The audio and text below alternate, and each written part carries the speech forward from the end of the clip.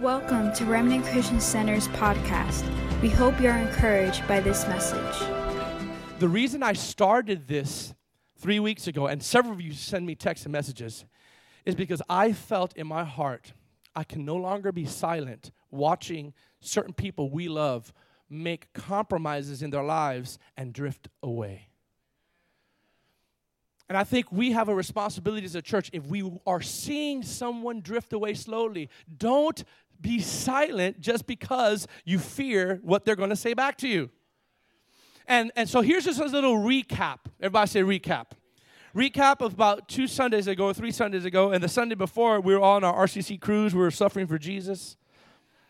And I heard, PK, you did a great job, man. There's about 40 people here, but you preached it up. It didn't come out right. I mean, you know what I mean. So come on, help me out, Harvest. You got to lower it. All right, this is a review, okay? Hebrews, watch this, get your Bibles. Hebrews 2, verse 1 in the Passion Translation. Oh, I love the Passion Translation. It's like take that dagger out my heart. If you don't have the Passion Translation, I highly recommend you download the Passion Translation. Right now, it's only available in the New Testament, not in the Old, but it is powerful. Now, this is review, okay? But I have to review in order to set you up for this. Now, you say, Pastor George, why are you doing this in Christmas time? Because I believe that at any time of the year when people let their guards down their most is in the month of December. It really is. It's this holiday season where you just come and you relax and you know what? Let's not do this today. Oh, no, let's not do that today. And little slumber comes and then little compromise comes. Now, I'm going to show a review so that you can be caught up on the powerful. 3 weeks ago we had, I don't know if he's here or not, but there was a young man that came, and I knew the Lord told me hardly anybody's going to answer the altar call, but the Lord told me to do an old-fashioned altar call 3 weeks ago, and he said, call the backsliders. Now, of course, when I say RCC, any backsliders come, no one's, I don't go up there. I don't know backslide. I ain't backslide. I'm doing good. And there was just a one young man that came, and there was just weeping under the conviction of the Holy Spirit. So beautiful. His life totally changed. Totally changed. Now, the Bible says in Hebrews 2, verse 1, it says, listen, watch. Everybody listen. This is why it's so crucial that we be all the more engaged and attentive to the truth that we have heard, to the truths that we have heard, to the truths we have heard. That means at some point in our life, we had truth imputed into our spirit and our mind that make us strong, right? So that you do not, come on, everybody shout with me, drift off course. It's very important. The writer of Hebrews says that it's so crucial that we be engaged and attentive. You know what attentive and engaged means? This is all review. It means to be addicted to. Yeah. It's not even been 5 minutes and I'm preaching really good. It says it's crucial that we be more engaged and attentive. In the Greek, the word engaged and attentive means to be addicted to truth. We got to be addicted to truth so much so that we won't drift away. Now watch. And if you remember, I showed a video. How many were here 3 weeks ago? I showed a video of a family and a drift current. Now here's the definition of drifting. The definition of drifting is a slow, gradual getting away from principles that you've established. It's not fast, it's slow. And I put up a video that was very shocking to many of you. It was a real-life video, YouTube, of a father and 2 girls. Again, this is review. And they were just having fun in the ocean. They had no clue that there was a strong undercurrent that was drifting them away. Do you know that little compromises in our lives, we have no clue because that's the deceptive part about compromise, is that we're still doing probably 90% of the things good. And so it's just that 10% that we kind of keep compromising in, but we justify our compromise because we're doing good in so many other areas. And in this video, before they knew it, they were like, they couldn't get back, and they were getting nervous, and they were getting scared. If you remember that, you guys were gripped. And if it was not for a surfer that went by, this was a true life. It wasn't reinvented or remade. It was actually live, that the guy had his GoPro camera, and the guy was swimming with all his might, a grown man, and he couldn't get back to shore. Because the drift, watch this, the current had already been so strong that it was pulling him to the deep end. Compromise will slowly drift you to where the sharks are at. You know, when you're in the shallow water, you're safe because no whales will come. Mostly no sharks will come in that very shallow water. But the deeper you get in the ocean, the more dangerous it gets. All right? And so what happens is, now I'm fast forwarding it to right now. And they were so scared that their life almost was taken away. But here's the point that I'm going to make to start this message. They did not know how they got there. See, what happens with compromise is all of a sudden you compromise once, and then you do good. You compromise again, then you do good. But it's just that one. I'm harping on one because you're going to hear and see why. Say one. And they harp on that, and all of a sudden they did not know that one little thing had drifted them way off course. It is more crucial to be engaged to the truths we have heard so that we don't drift off course. And if we could be honest with ourselves, listen, I would not be a good shepherd if I only told you the blessings of the Lord to give you houses and cars and boats and money. I also have to preach the other side. We need balanced preaching that will tell you, yes, God wants to bless you and give you favor, but also warn you about things that we may be ignorant to. That's true love. That's true love, okay? Because none of you that have kids will watch your kid, knowingly watch your kid, go to a stove that is blazing hot and say, watch this. They're going to touch that pot. Watch this, guys. Watch this. You're going to say, yeah, what kind of parent are you? You're going to say, hey, don't do that. Watch this. But when we do that with our kids, it's normal. But when we do that as a church, they're judging me. They're judging me in this church. No, I'm trying to tell you not to get to the pot because you're about to hit the pot. You got to burn yourself. And I'm telling you, stop going that way. So compromise by definition. Watch this, guys. This is powerful because you're going to get something this morning that I've never saw because I'm going to read something from the classic amplified version that I was like, wow. The enemy only wants one moment. He doesn't want you to give up everything all that one time. Those of you that are strong in the Lord, the way that he gets us is he convinces you, just give up just one. I say, just one. I mean, you don't have to, I'm not telling you to give up all righteous living. I'm not trying to tell you to stop speaking in tongues. I'm not trying to tell you to stop going to church. I'm just telling you this one moment. It's 5 minutes, one moment. You can repent later. God is merciful. You know the word. He's merciful. Now, watch. By definition, compromise, by definition, Webster Dictionary, is small concessions made one at a time. But the trick is that one small concession opens the door to a massive addictive nature of that one compromise. Now, you got to identify what is our compromise. We've all battled with compromise. The thing about it is not to be like this one perfect dude, or dudette, that doesn't feel the sting of compromise. But when you have that compromise in your life, don't keep justifying it. Watch this, because of all the other good things that you're doing. That's what compromise does. Anybody who's ever compromised just a little bit and feels that conviction later will kind of justify it to do it again because of the fact that, you know what, God understands my heart. And I'm going to talk more about that in a little bit. But just once. Everybody say just once. I looked up the definition. 3 weeks ago, I gave you the definition of drift, but I never gave you the definition of compromise. So I'm going to give you the definition this morning of compromise. All right? The word compromise, according to Webster Dictionary, and I'm reading it from the Webster Dictionary. I'm going to shout this morning.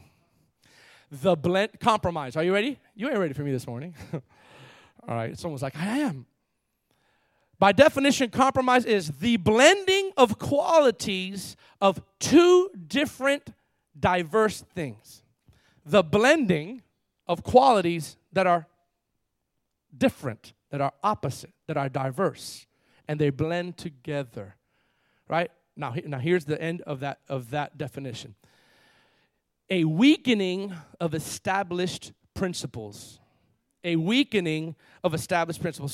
So by definition, each time we make just one small concession intentionally because we want to, because it gratifies us, because it's not a big deal anymore. I want to ask you something. If it was a big deal before, why is it not a big deal anymore? Oh, well, because I've evolved in my theology. That's why.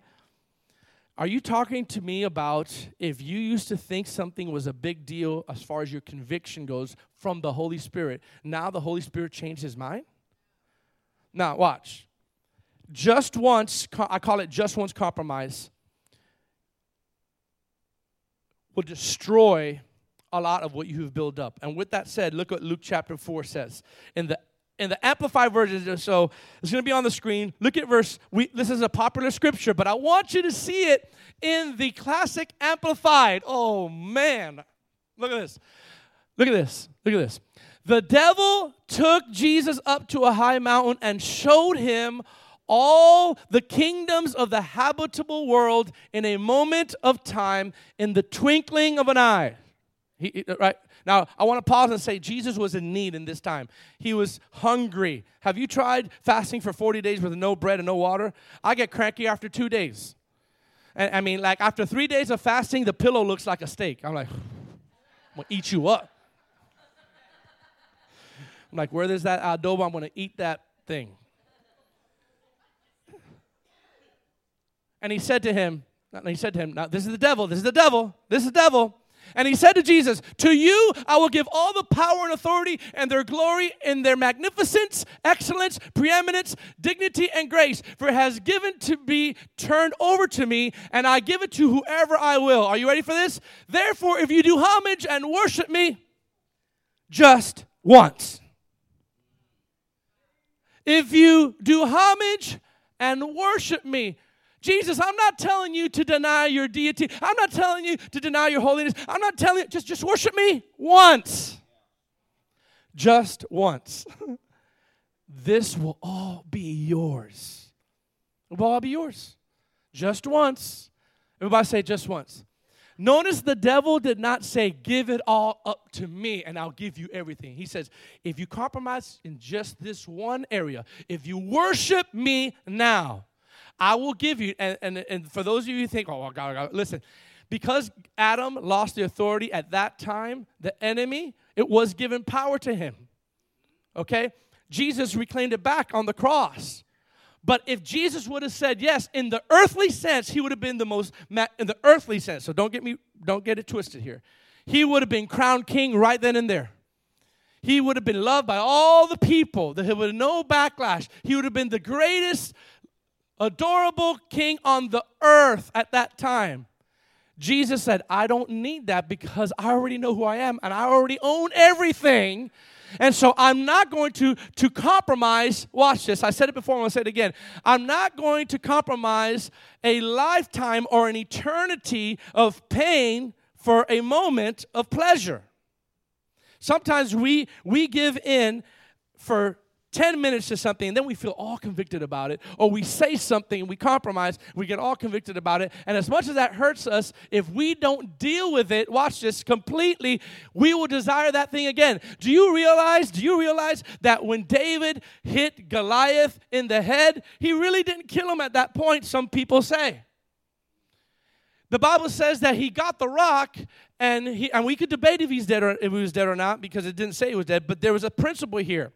If I kill someone with a gunshot, I don't have to go over there and kill him again. Right? So he got the stone and he hit Goliath in the head. And here's what people don't see. He went to Goliath and said, now I'm going to finish the job. Took out Goliath's sword. Oh, I love that. Used the enemy's weapon. and chopped Goliath's head off. Now he's dead. Now he's not stunned. We can't debate that he's stunned after David is going like this with his head, right? Going to Jerusalem, back to Jerusalem. What is the purpose of that? Is that we not only have to identify the giants that cause compromise, we got to slay them. Now, look at this. The devil only asked for one moment. Say one moment. Come on, say just once. Jesus was in need at that time. And it would have been very easy for him to say, fine, I'll just do that and I could get everything I want. I could finally eat. I could finally get set up.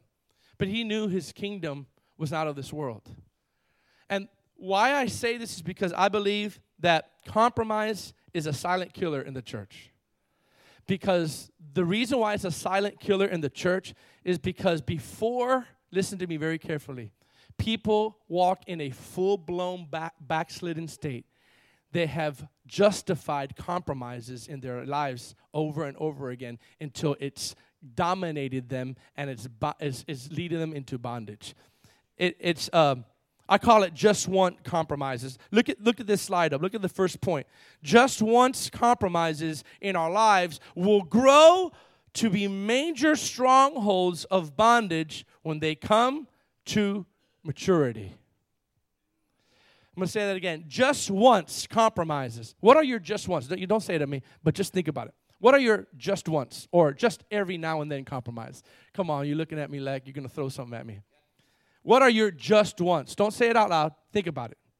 We all have these just once in a while compromises that we like, okay, well, you know what? I deserve. You know, it's like when you've been working out, those of you who work out, and you work out so strongly to get fit and all that, every now and then you're like, you know what? I deserve a cheesecake. I deserve a tembleque and some flan. All the people that don't know just know that that's some good dessert. Right? You know what happens, though? It opens up a door, if we're not careful, to say, well, now, instead of working out 5 days a week, I work out 3 days a week, and I'll have like 2 or 3 more of this. We all have just once, and it will grow up. Here's the key, guys. You wonder how we get into bondage? I'm going to give you a freedom. We get into bondage by not recognizing the just once compromises in our lives. The just once. Come on. I'm preaching good this morning. Just once. That's all the devil wanted from Jesus. He said, hey, you can keep going after this. You can keep healing the sick after this. You can keep talking to people, but just worship me once. Just once. What's an example of just once? Just once of 5 minutes that has sexually illicit scenes on it. Just once. Just once going with my friends and going to the club and partying it up. Just once. I deserve it. I've been in church. I grew up in church and I want to explore. Just once I want to go to the club and see how it feels like. Those people that start doing these things, you start not seeing them anymore. Because without knowing them, they're getting drifted. Just like that video. They're just slowly getting drifted. And it's so hard for them to come back. That's why we've got to make war with our compromises because it's a landmine. It's a landmine. Look at the next slide. Look at this, guys. Look at this next slide. Compromise desensitizes us to believe. Are you getting anything this morning? All right. It desensitizes us to believe that what we used to value as a big deal in regards to certain convictions are no longer a big deal. Reread that. You know that that's true in your life if you really, everyone that's human will realize that that's the truth at one point of our life. Compromise desensitizes us to believe that what we used to value as a big deal in regards to certain convictions are no longer a big deal. Let me give you an example. 50 years ago, just 50 years ago, guys. Now, don't get mad at me when I say this, okay? Because I'm just preaching. I'm not pointing anybody out, okay? 50 years ago, you could, the standards were, you couldn't, like, if somebody was living together and they weren't married, they wouldn't say, living together, weren't married, and we're living together to have romantic sexual relationships, okay? So let's just make that clear. Like, you're living together, but, you're having romantic sexual relationships as if you were married but not married. 50 years ago, they wouldn't say that to anybody because it was a big deal back then. It was a big deal. Like, no, we know that's not right, so let's not tell it to everybody. Nowadays, when somebody is living together romantically without being married and they're being sexually involved in that, they tell everyone, they say, I'm so happy for you. Yeah, me and Susie, we're living together and we're doing that. And the sad part is when it goes to the church celebrates it. Like, oh, that's all. I'm so happy. Compromise sometimes is not these big things. Sometimes compromise is being silent on what you know is wrong in the sight of God. Oh, yeah, it is a big deal. You know what the Bible says? The Bible says, avoid every appearance of evil. The Bible also says in Ephesians, give no place to the devil. Well, Pastor George, how you're judging me, you don't know if we're really falling. Let me just say this to you. If you are not married and you're living together and you're having and you just got together, and especially if you're young, and you're living together, do you think that the temptation to have sexual relationships is going to be more or less? Of course. But the church, no, don't say that because you're good. Watch this. We don't want to offend them because then they'll leave the church. No. If someone comes up to you and says, hey, guess what, girl? I'm going there. You said, hold up for a second. Do you plan on getting married with these people? Well, yeah. About 2 or 3 years ago. Then your advice would be like, don't live together. That's strong, isn't it? See, 50 years ago, that would not even be, nobody would be like, I can't believe the pastor said that. 50 years ago, they would be like, everybody knows that.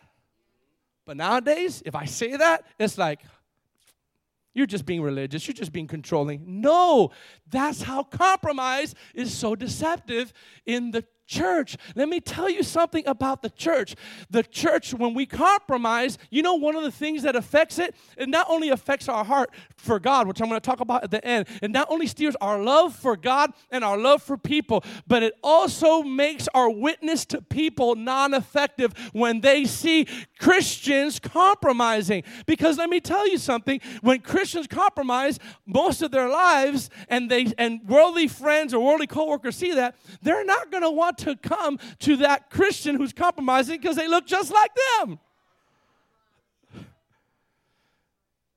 And what happens is, you get to work, and Tommy is a Christian guy, and he's eating lunch by himself because he doesn't want to engage in all this other stuff, and he's eating his sandwich, and he's, and no one talks to him, and everyone thinks he's weird because he's a Christian, and he's doing the right thing, and he's not engaging in all this debauchery and stuff like that. One of these days, when things go bad in their life, who are they going to go to? They're going to go to Tommy. Tommy's going to be eating his lunch, and he's like, hey, Tom, come over here for a second. I've been having problems with my marriage, and I realize that you're the real deal. Like, I've seen your life, and you don't compromise. Let me tell you something. A lot of Christians will use the excuse, God sees my heart, as an excuse to keep compromising, right? But here's my statement to you. God does see your heart. Praise the Lord, He does. I'm thankful. God sees the heart, but the world sees our behavior.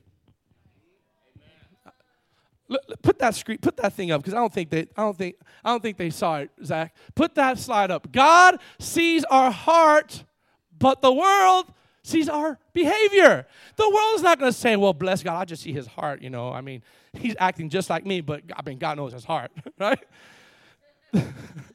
The world sees your behavior. They have no clue that God sees your heart.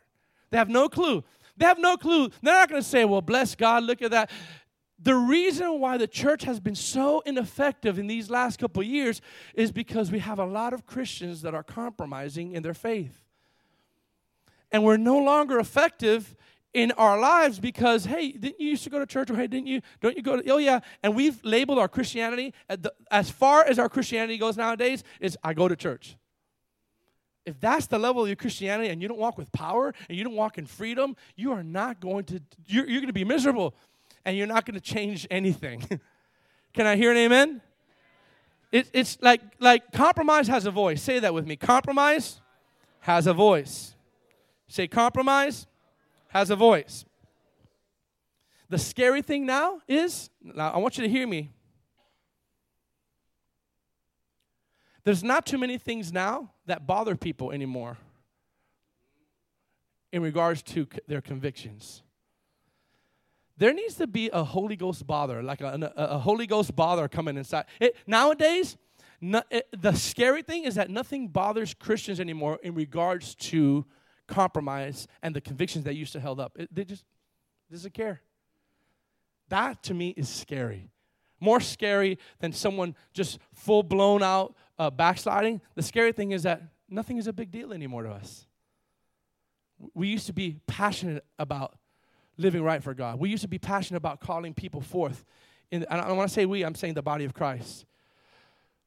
And that's why, I've said this to you before, but I'll tell you, when it comes to giving, the reason why I chose not to view anybody's giving is because I do not want to be manipulated in speaking like I'm speaking now based on people that give high or people that give zero. So in my eyes, I don't know who the top giver is or the lowest giver is. I just want to preach the gospel without fear of the biggest giver leaving.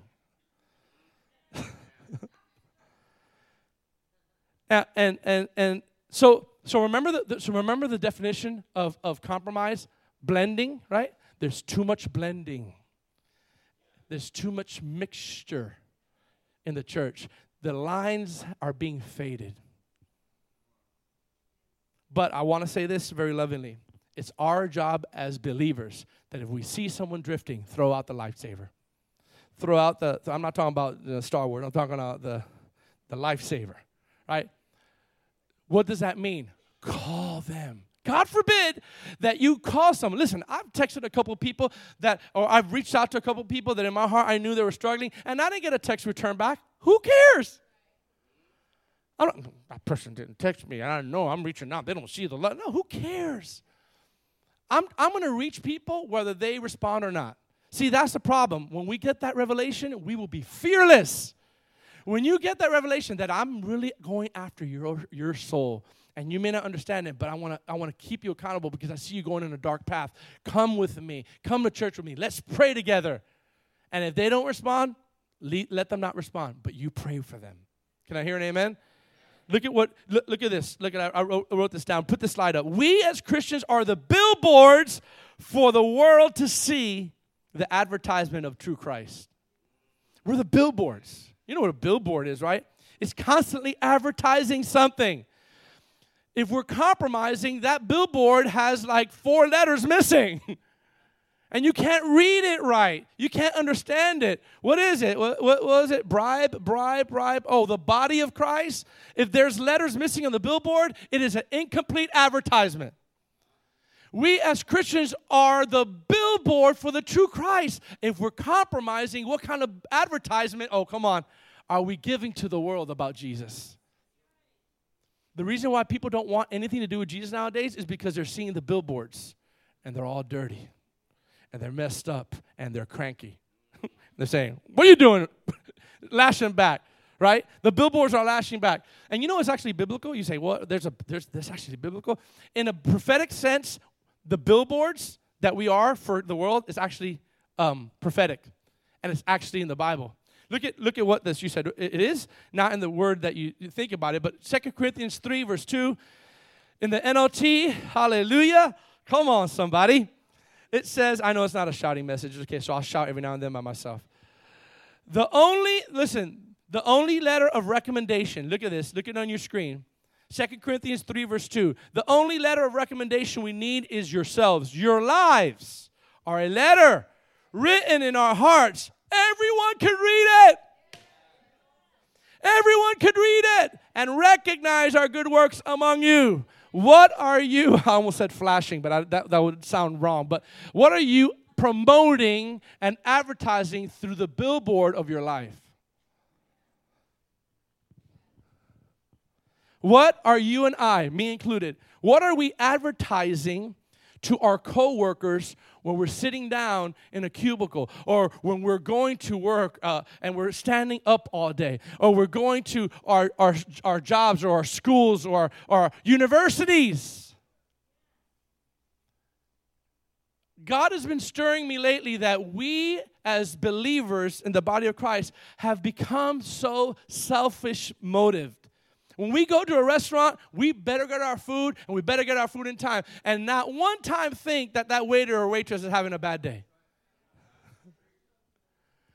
It's like, it is 30 minutes late, and it's cold. What is wrong with you guys? And you know what? You could ask my wife. Lately, everywhere I go, I just start talking to people. It's easy. I start talking, how's your day? And then all of a sudden, they open up. I remember when we went to the cruise. When we went to the cruise, you guys don't know this. So we were walking around in the Bahamas, right? So I was walking around the Bahamas, and everyone's trying to sell you everything, right? So I'm like, I ain't going to trust nobody, right? So they're all like, hey, man, just, $30. I go, no. He goes, just for you, $15. I'm like, just for me? You don't even know me. Literally, my friend, just for you, $10. I'm like, man, that means it's worth $2 then, right? So they, started. What's that hustle? They try to hustle me, right? So this is just you guys, my wife. This is what I'm saying is when you live a non-compromised life, witness will be easy. When you live a compromised life, witnessing will be hard because you feel like a hypocrite. Uh-oh.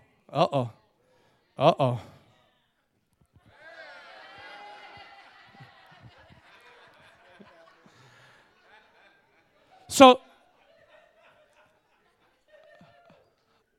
I have no conviction because I'm trying to live my life right. So I'm not withholding my witness because I don't feel like I'm a hypocrite. But when you feel like a hypocrite, you will not witness.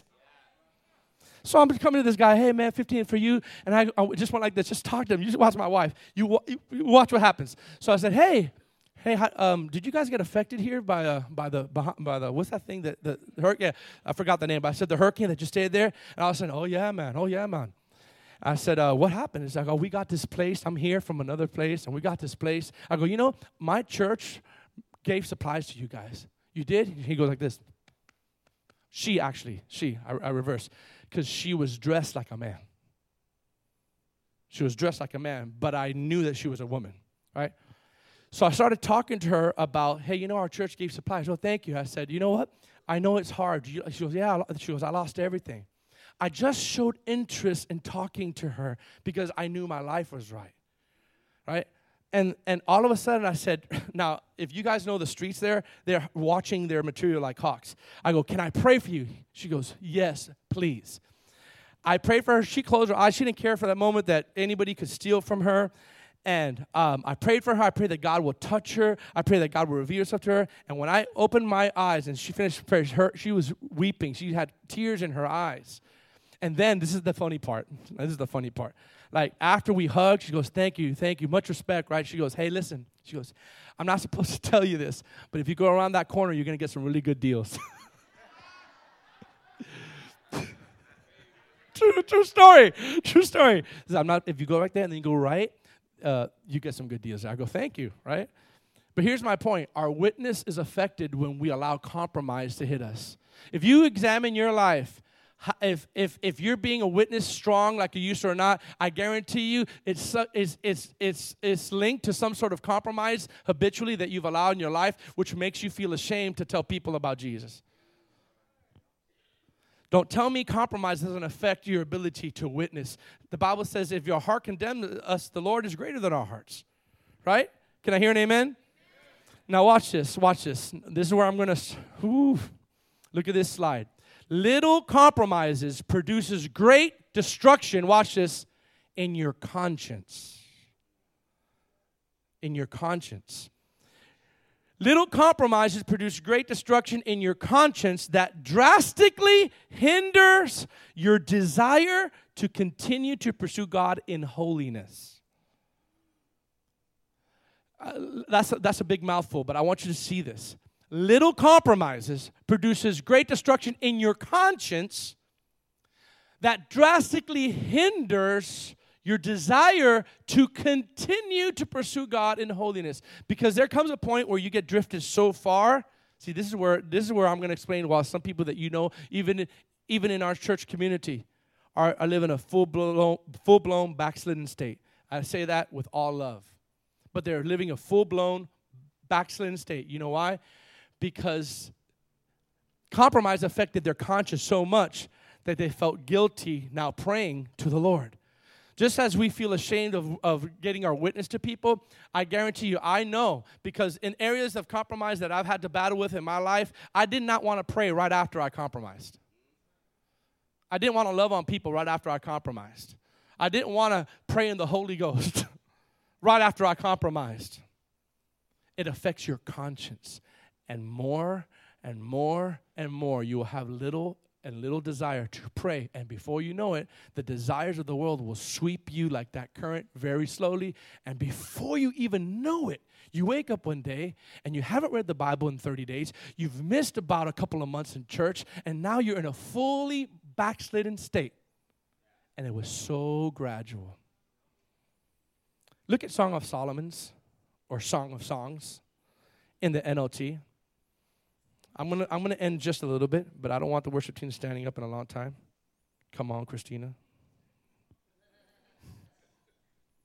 Now watch this. This is a very famous, popular scripture, but I want everyone. How many are getting something this morning? I want you to see again the little, the one, the little, the one, the little, all throughout the Bible, right? Now watch this. Remember what I said, it's the little compromise that affects your conscience? Look at this. Catch the foxes. Come on, I want you to say this with me. Those little foxes. I'm so glad that the Bible says, hey, catch those gigantic, humongous foxes that is impossible to shoot and impossible to grab and impossible to kill. They're huge. It's not the huge things that the enemy is offering you like, hey, I want you to quit following Christ altogether right now, and you're on fire for God right now. He will never offer that to you. Catch the little foxes. It's the small ones. Okay, do you guys, I'm going to give you a little Bible lesson. Do you guys remember, I said this before, but it's a good context. Remember Joshua, he just finished Jericho. He just defeated Jericho. He went in there, and all of a sudden he went to a city called Ai, and Ai had like 12,000 members. Sorry, members. I'm thinking church. 12,000 people in there, right? And they said, look, Joshua goes, look, don't bother the people. Just send a small amount, 3,000, and everything's good, right? We'll be all good. Well, they went in there, and they got defeated by little Ai. This mighty giant of Israel got defeated. But you know why? Because not 2, not 3, not 4, not 5. One. Everybody say one. One person named Achan, Achan. He took of the spoils that God says, don't take those things because it belongs to the treasury of the Lord. So if you see something that is like gold or silver or money, if you take it, it has to go to the treasury of the Lord. But he took it and he said, oh my God, look at this bling bling right here. No one's looking at it. I'm going to get it. And watch this. All of Israel suffered in the war. Well, that's not fair. That's not fair. It's a principle that one thing left undealt with can destroy a lot in your life. One thing that you keep alive. Come on, somebody. Okay, watch Samuel. Now, I'm gonna turn to Samuel in just a second. Remember Saul? And God, I'm sparing a long story, but I'm going to harp on 2 verses because compromise is not only a voice. It doesn't only lessen your thing, but it's also deceptive. Everybody say deceptive. Deceptive means you actually believe it, but it's deceptive. Now, do you remember what was told by Saul from Samuel? Anybody know? What was told by the prophet Samuel to the prophet Samuel to tell Saul what to do? What was it? Actually, it says utterly destroy everything of the enemy. Now watch. I'm going to get a little graphic right now, but I want to give you a principle, okay? The Lord said, destroy all of the Amalekites. Now, pause and say this. The Amalekites were one of the arch enemies of God and of Israel. So if there's an arch enemy, you don't want to be kind. You don't want to say, devil, I'm just going to give you a little bit of holiness because I beat you up a little bit too much today. Ay, bendito. It's okay. I'll sin a little bit later with you, okay? No, he said, wipe out all of the enemy. Now watch, this is the graphic part. Little children, livestock, king, because I don't want any seed remaining of the enemy in your life. I want you to eradicate it all. Oh, you're not listening to me. You're looking at your phones instead of listening to me. Come on. Look at me. Look. Watch this. He said, utterly destroy. Watch, I'm getting to it. All. Everybody say all. Now look at the deception right in front of your eyes. It's like Saul's actually saying the answer, and he doesn't realize that he's saying the answer wrong. Now look at this. Look at what, I'm trying to find it. whatever that scripture I gave you, 1st or 2nd Samuel, put it up there. Oh, yeah, it is. 1 Samuel chapter 15, all right? Now, I'm not going to read the whole thing because of time, but I will say this. Look at verse 1 through 3, and then I'm going to jump to 2 verses, 13 and 20, okay? Look at verse 1 through 3. One day Samuel said to Saul, "It was the Lord who told me to anoint you as king of his people, Israel. Now listen to this message from the Lord." Look at this. "This is what the Lord of heaven of armies has declared. I have decided," this is the Lord, "I have decided," watch this, "to settle the account." Glory to God. Aren't you glad that the Lord wants to settle the account on the enemy from your behalf? He's like, the enemy has ruled you too long. I'm settling an account. Glory to God. What if God told you that and say, "You know what? Today's the day I'm settling your account. I've had enough of you suffering, and the enemy is destroying you. I am dealing with the enemy now."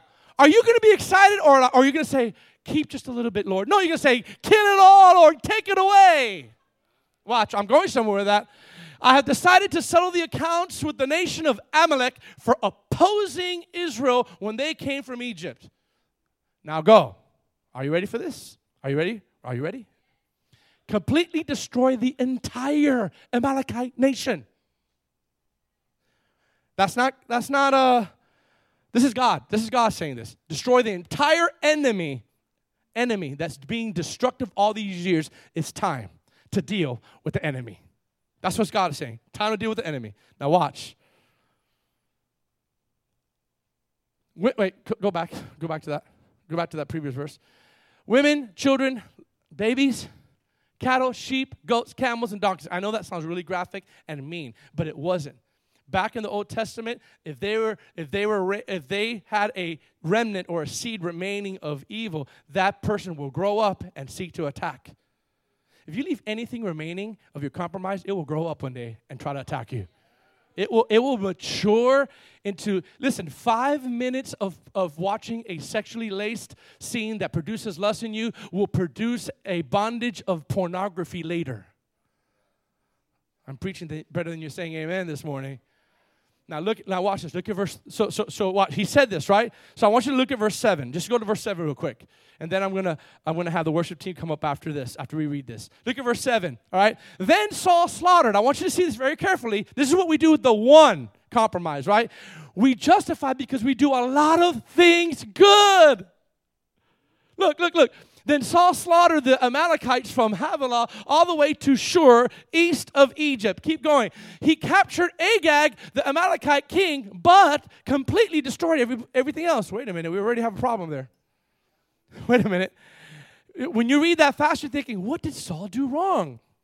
Remember what God said? He said, "I want you to destroy everything. I want no remaining seeds of the enemy in your life." But come on, Lord, I just want a little bit of kissing and a little bit of hugging before I get married. It's okay. You're not going to. I just want a little bit of lust. I want a little bit of stealing. I want to lie a little bit of my taxes. I'm not going to give this week. I'll give next week. That's that. He did all that, but kept Agag alive, right? That's what that is. Look at verse 9. Come on, that's right. I'm preaching good, Victor. "Saul and his men spared Agag's life." He wasn't supposed to do that, guys. He spared his life. Watch the deception. The deception of compromise. "And kept the best of the sheep and the goats, the cattle, the fat calves, and the lambs, everything, in fact, that appealed to them." In other words, the good stuff they kept for them, right? That appealed to them. "But they destroyed only what was worthless and poor quality." Right? Now keep going. Watch this. "Then the Lord said to Samuel." Now notice, let's I'm going to pause. It's just a couple things that Saul didn't do, but he did. Can we agree he did 95% of what the Lord told him to do? 95%. "I'm sorry that I ever made Saul king, for he has not been loyal to me and refused," this is how God sees compromise, by the way, "and refused to obey my command." Samuel was so deeply moved when he heard this that he cried out to the Lord all night. I'm going to go fast. "Early the next morning, Samuel went to find Saul. Someone told him. Saul went out to the town of Carmel, set up a monument to himself. Wow, that's pretty humbling. Pretty humble of the guy. Set a monument to himself. Then he went to Gilgal, When Samuel finally found him, please, if you don't hear anything this morning, hear this. Compromise will convince you that you're not doing anything wrong at that moment. Watch. When Samuel finally found him, Saul greeted him cheerfully. Cheerfully, hey, prophet Samuel, what up, homie? I did everything you told me. I carried out the Lord's commandment. I'm getting ready for a blessing. Look at verse 14. Keep going.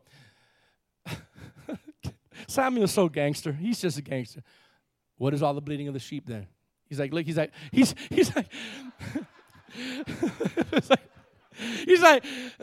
Saul was like, hey, prophet, I killed everything. I destroyed it. I did the command of the Lord. And while he's speaking, you hear, he's like, what? Why do I hear the bleating of the sheep? You were just supposed to destroy all, not just the good, all the enemy's things. All the enemy's things in your life. Look. Now keep going. It's true. Now remember that first part was the deception, and the verse 20 here's another deceptive part. But I'm going to read it. It's true that the army spared the best of the sheep, goats, and cattle. Samuel admitted, but they are going to be sacrificed for the Lord your God. We have destroyed everything else, but I just want you to know that the compromise that I did, it's going to come out good because the little bit of the enemy I have, we're going to use it to worship the Lord. Now look at 16. I'm almost done here. Then Samuel said to Saul, "Stop." Just stop. I have this picture like Saul was talking and the prophet was like, "Stop." Stop. Like, stop talking. Right? He said, "Stop. Listen to what the Lord told me last night." When did he tell you, Saul? What did he tell you? Saul asked. Watch this.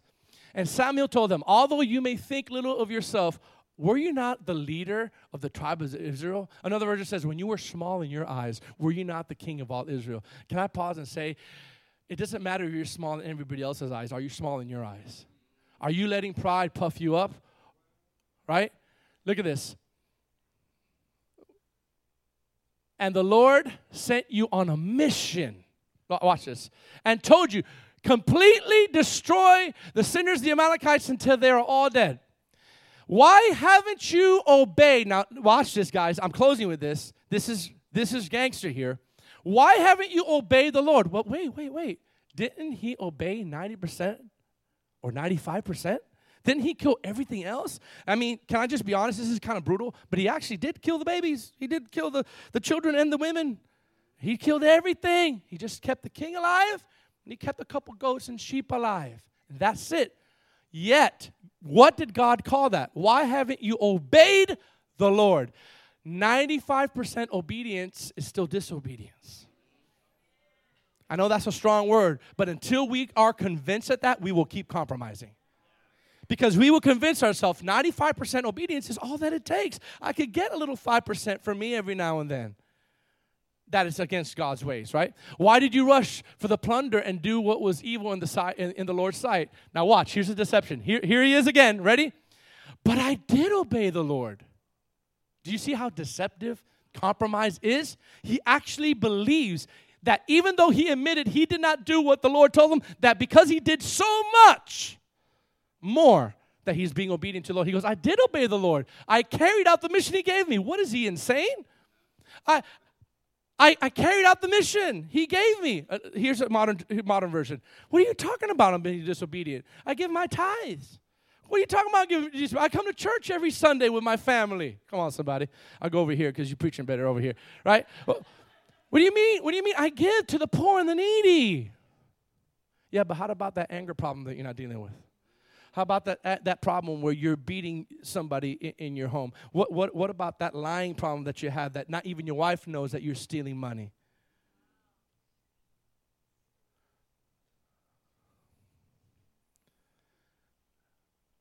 But I destroyed everything else. I did everything else. Listen. I did everything else. Why are you coming on me, the Lord? Come on, preacher. Preacher, why are you coming at me like this? I'm doing everything good. Coming to church. Yeah, but you know what? You come to church and you still have offense against your sister or your brother or your pastor or your leader. Come on, somebody. You have bitterness in your heart and you don't want to make wrong things right.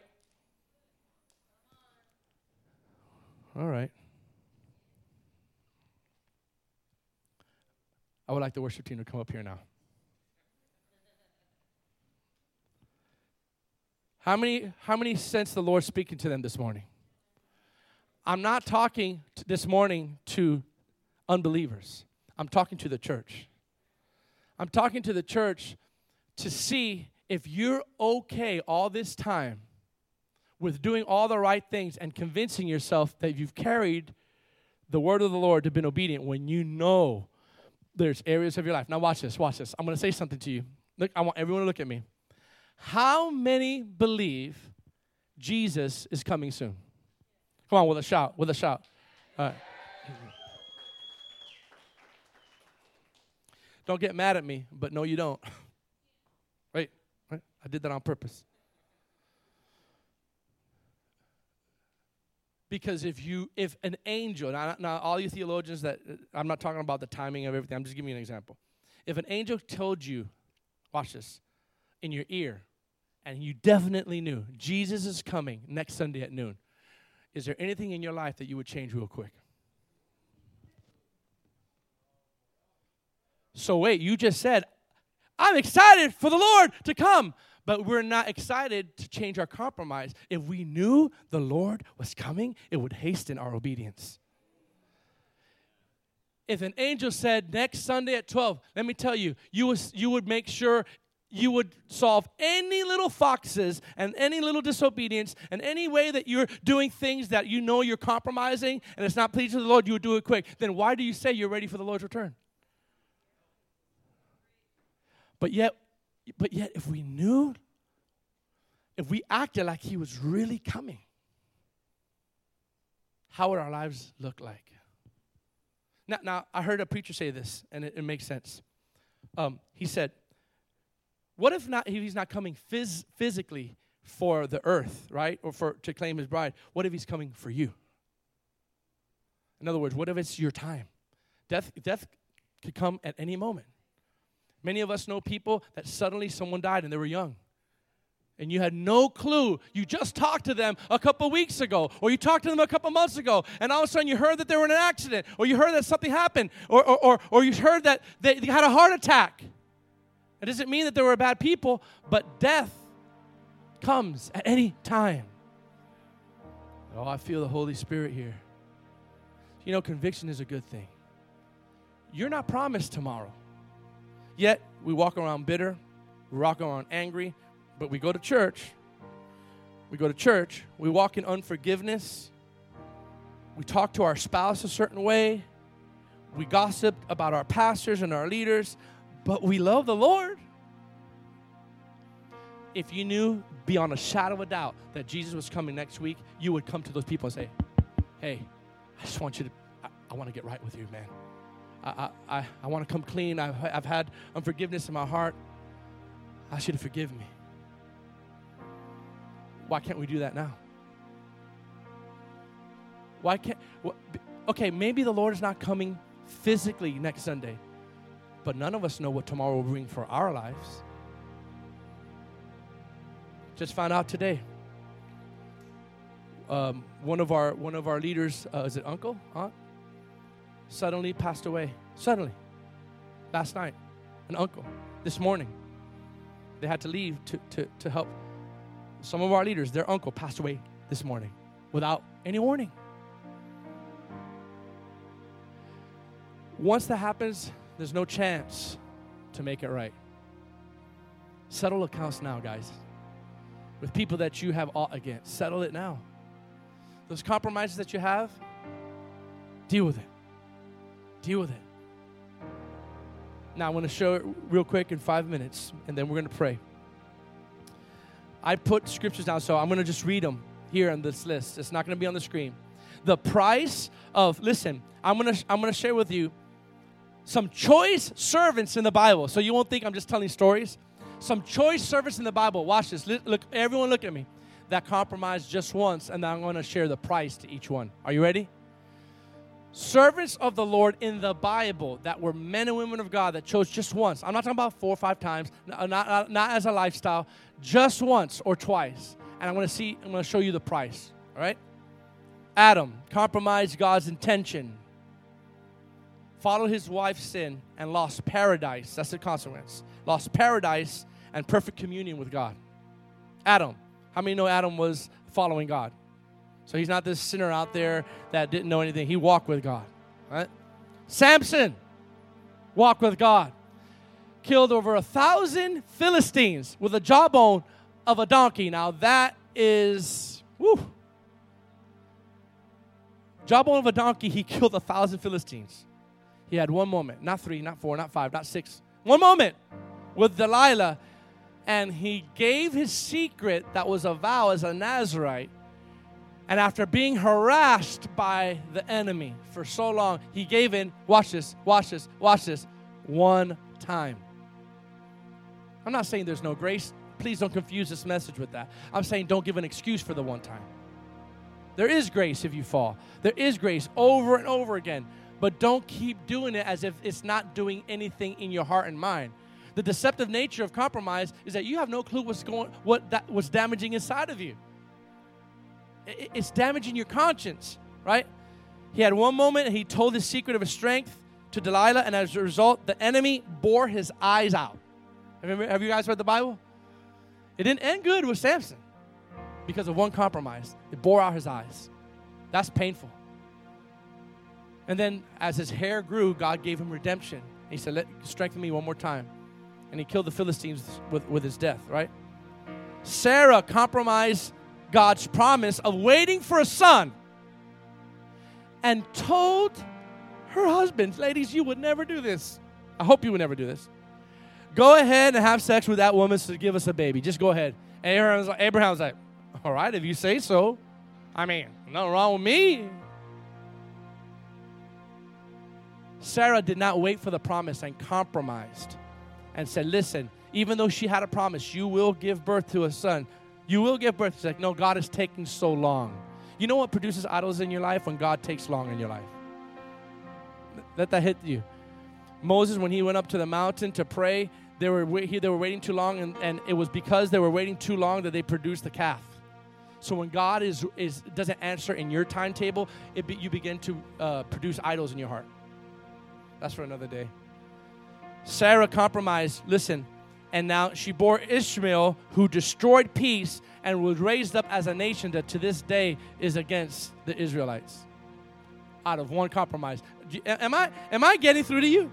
Remember Luke 4. If you worship me just once. The goal of my message is to stop justifying the one in your life. Stop justifying it. Stop it. Stop it.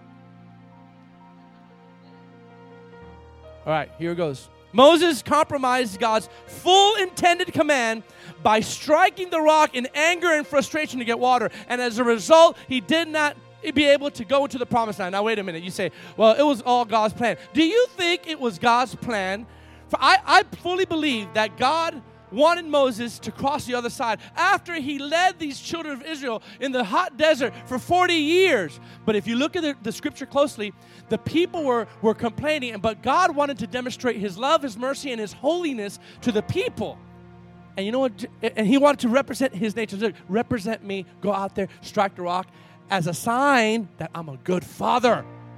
But he goes, you want stiff-necked people. You want water? There's water.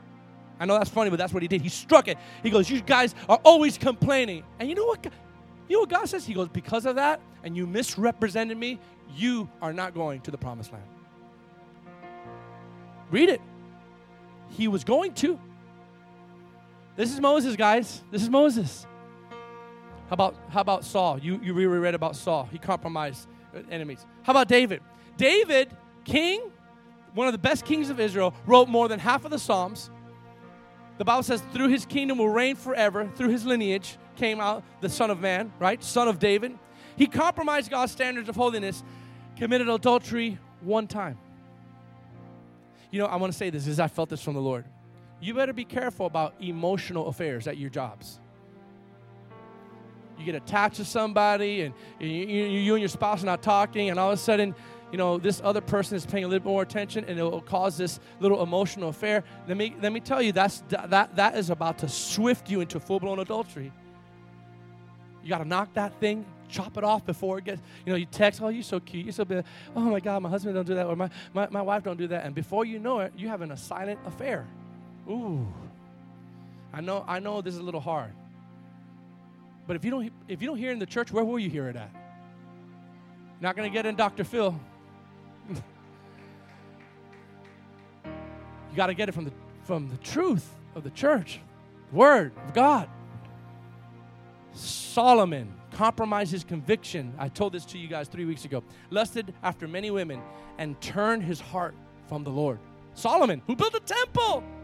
The Bible says, and he did not walk right with the Lord in the end of his years. All right? Judas, one of the disciples, compromised one moment, his whole legacy, for 30 pieces of silver. I'm almost done. Peter compromised his faith in Christ and denied him. As a result, lost his joy, went into depression, and lost his witness. Last example, then we're going to stand and pray. We're going to see the screen. Look at me. Ananias and Sapphira compromised. Everybody say compromise. About their giving and lied to the Holy Spirit. And they died. They dropped dead. By the way, this is New Testament. Right? They sold a property, and back then they were going to share everything. And they said, this is the amount. Let's keep this amount. Let's not tell anybody. Let's kind of hide it. And we'll tell everybody we made this amount. Let's stand up. Zach, put these last slides up there, or Victor. 2 main observations of compromise in these godly people in Scripture. Put that slide up, Zach. The first one is this. Read it. The first, what we saw in these stories of the Bible people falling. In every biblical example case, the effect of compromise, watch this, was to lose something valuable in God in exchange for something temporary and unfulfilling for some sinful desire. In each case of Adam, Moses, Sarah, each case was to lose something valuable in exchange for something unfulfilling. At the end of the day, your compromise is not going to fulfill you. You know why it's not going to fulfill you? Because it demands you keep going back to it. That's a clue that it's not fulfilling. Now look at the next thing that we observed. What was compromised in each of those examples, hear me now, was either God's word, a command from God, or conviction about God. Last slide. Therefore, the true price of compromise, I want everyone to see this, is a rejection of God's word, which amounts to rebellion against Him and promotion of self as the final authority. That's what compromise is. So here's what we're going to do. We're going to worship. Christina's going to lead us into worship. And when we're worshiping, here's what we're going to do. I want all of us to identify the one. Thank you for tuning into our podcast. For more information about us, please visit remnantchristiancenter.com.